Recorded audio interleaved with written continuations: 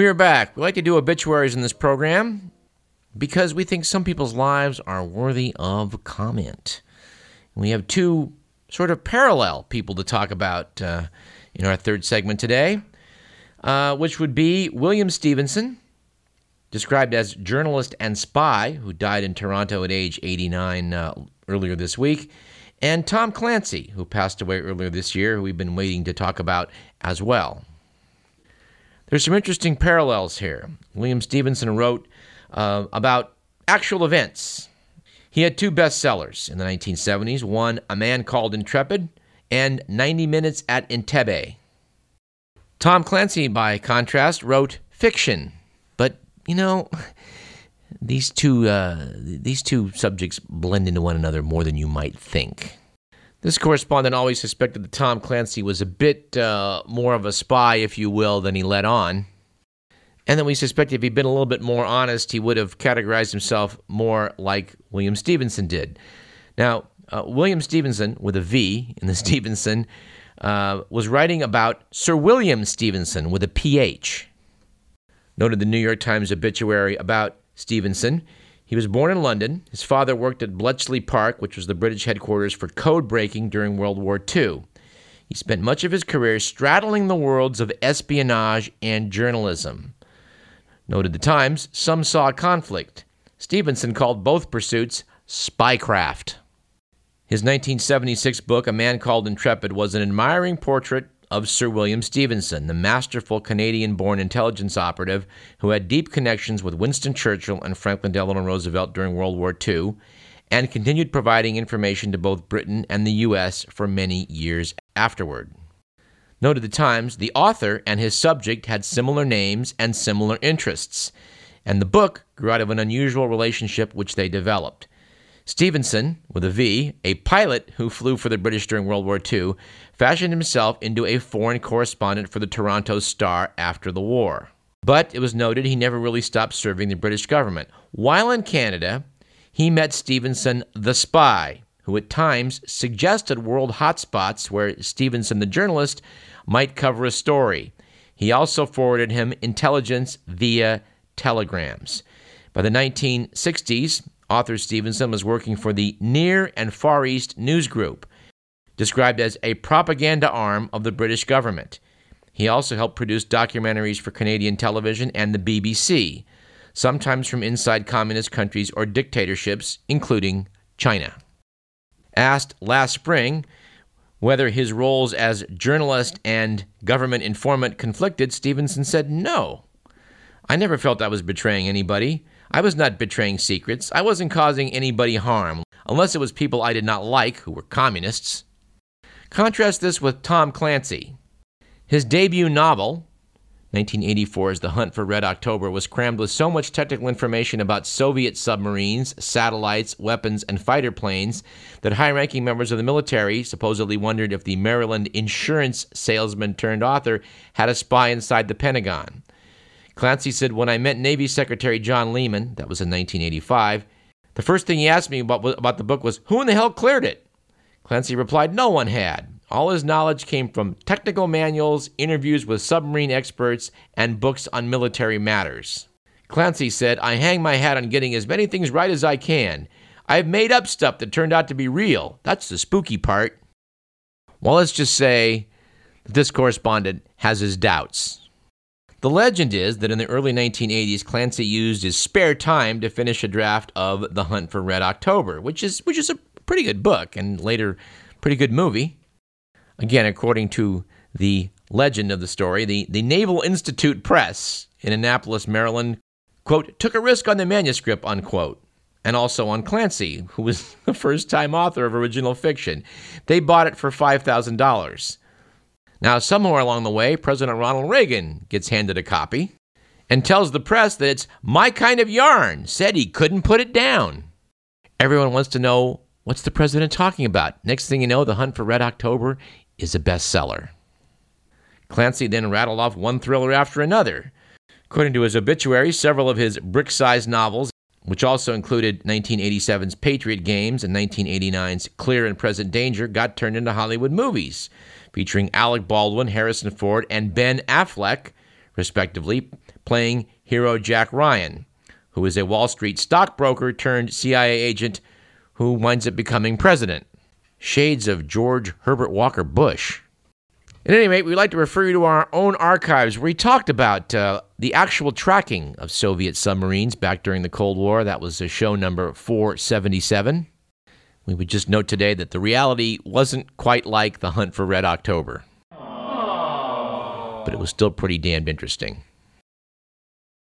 As mentioned at the top of the program, we're probably going to go to an old friend of ours, Roger S. Peterson, to talk about an op-ed piece he got into the Sacramento Bee titled 7 Reasons to Reject the Warren Report. That's a worthy topic. And I'd like to be able to say, welcome back to Radio Parallax, Roger Peterson.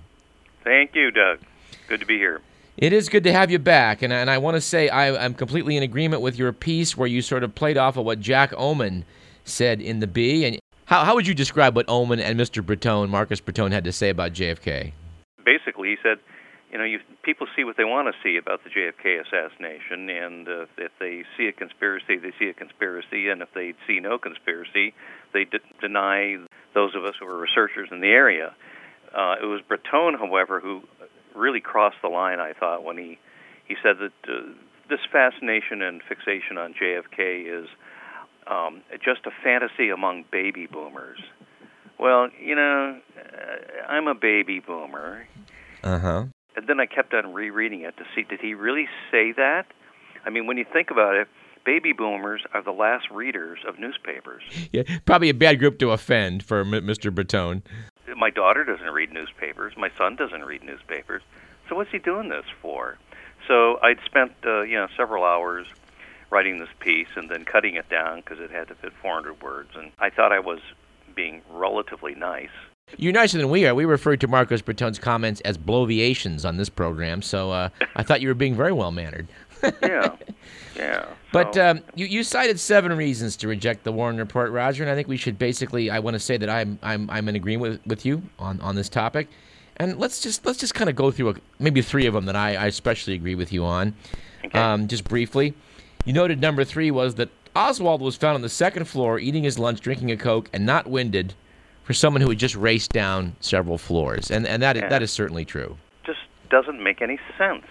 Yeah, 90 seconds after the shooting, a cop has a pistol in his belly. And per the Warren Commission, he just got done shooting the president, runs down 4 flights of stairs, goes into the break room, and apparently buys a Coke. I always like that little part. I think, if I recall correctly, the secretary saw him putting the dime in the machine to get the Coke. 12:15, she reported in that he was, looking for change and was in the break room. Yeah, and so, there you go. Yeah, I mean, the Dallas police admitted they had no evidence putting Oswald up on that 6th floor at the time he's supposed to be there. So, I'm with you on this one. Yeah, but oddly, 30 minutes later, an all-points bulletin goes out describing him. And to this day, we would note to our listeners, they've never identified who was the source of that pretty accurate description. Don't know. Lost to posterity.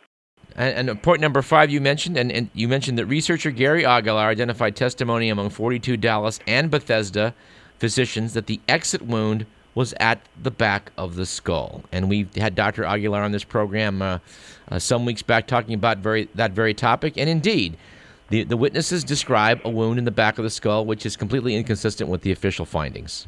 And Dr. McClellan, who was in the room with the president's body, reiterated that just a month ago at a conference in Pittsburgh. I was there for that, Roger, and I got to hear McClellan. He was very convincing that, he paid very close attention and that it appeared to be an exit wound, meaning that the shot that killed the president apparently came from the notorious grassy knoll. Somewhere from the front. Somewhere from the front. Point 6, I'm with you on, too. You said that Oswald, the loner, Ruby, and others are loners, but the CIA still holds 1,171 documents until 2017. Why? I mean, what's the point? I mean, these are 2 unlikely people, and Ruby 2 days later wanted to save Jackie from having to testify at a trial. I mean, who could possibly believe that? The guy ran a strip club. Roger, it's funny you said that. People cite that all the time in defense of the Warren Commission as to why Ruby did this, but Ruby himself admitted later, I was given that excuse by one of my lawyers, Joe Tannehill. That was just made up. Yeah, and it was a pretty bad defense, I would say, for a lawyer to suggest that. Although if you want to talk about bad defenses, Tannehill and Melvin Belli, notorious San Francisco attorney, suggested that Ruby shot Oswald in the midst of a seizure. He was having a seizure, and that's why he shot Oswald, which I thought, that's got to be all time. Well, I've seen that film roll over and over for 50 years, and he looked like he was pretty stable to me in terms of his gait and the way he ran up to Oswald and stuck the gun in his stomach. As a physician, I would have to say I've seen a lot of seizures in my time, and it didn't look like Ruby was having one when he plugged Oswald. No, it doesn't look that way to me.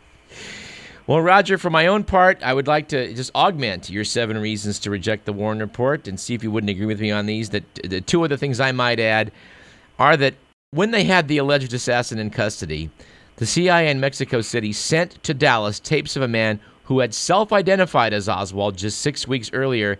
The FBI and the Dallas police knew that was not the real Oswald.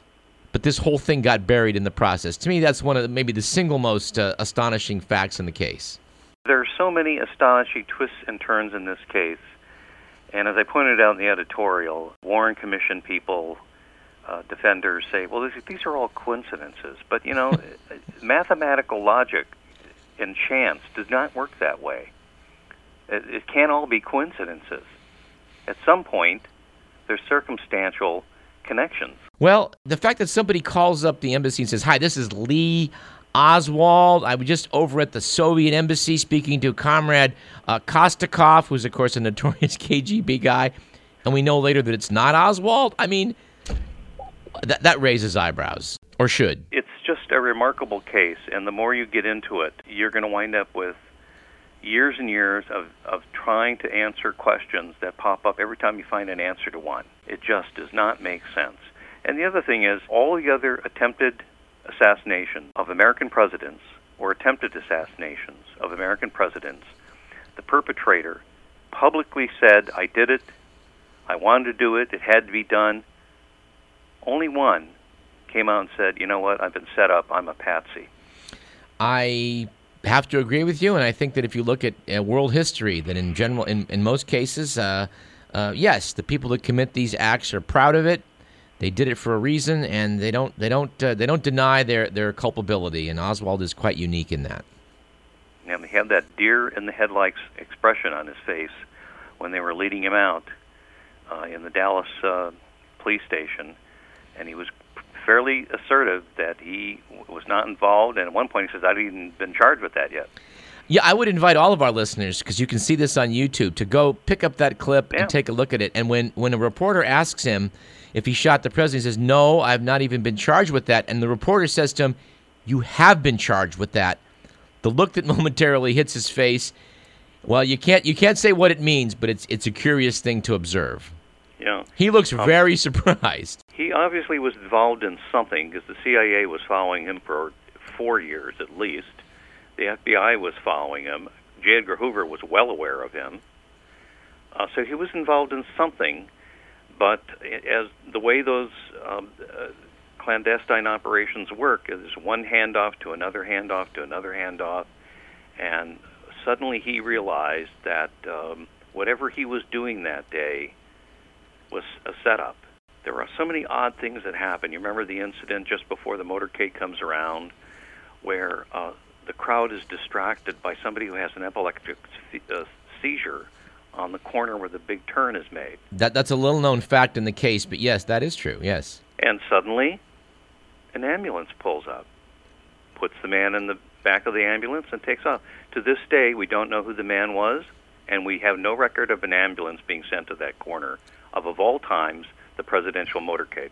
I wasn't aware of that. I thought that the man just refused medical care when they got to the hospital and disappeared into the mists, but I don't know. Where's his name? They must have recorded his name with someplace.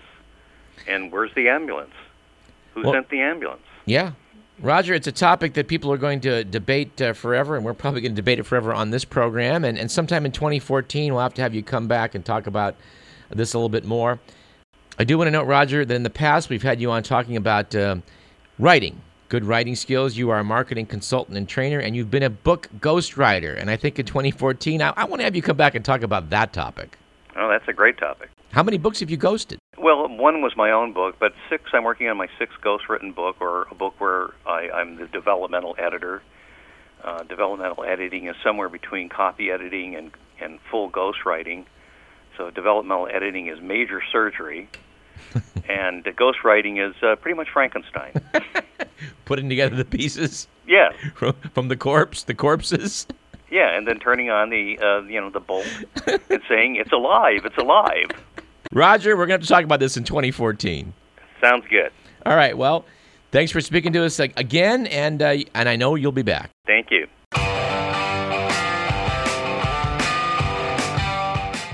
That about does it for today's program, which was produced by Edward McMillan, whose hair transplant's frankly looking a bit mousy.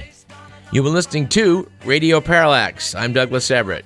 We would like to note that our good pal Will Durst will be in Chico next week, Friday, December 13th. He will be appearing at the Blue Room Theater in downtown Chico. I'm sure that our listeners at KZFR will take due note of this. But Chico's a fun field trip for those living in the greater Davis area as well, so you might want to think about that one. Anyway, we'll see you next week. Paperback writer.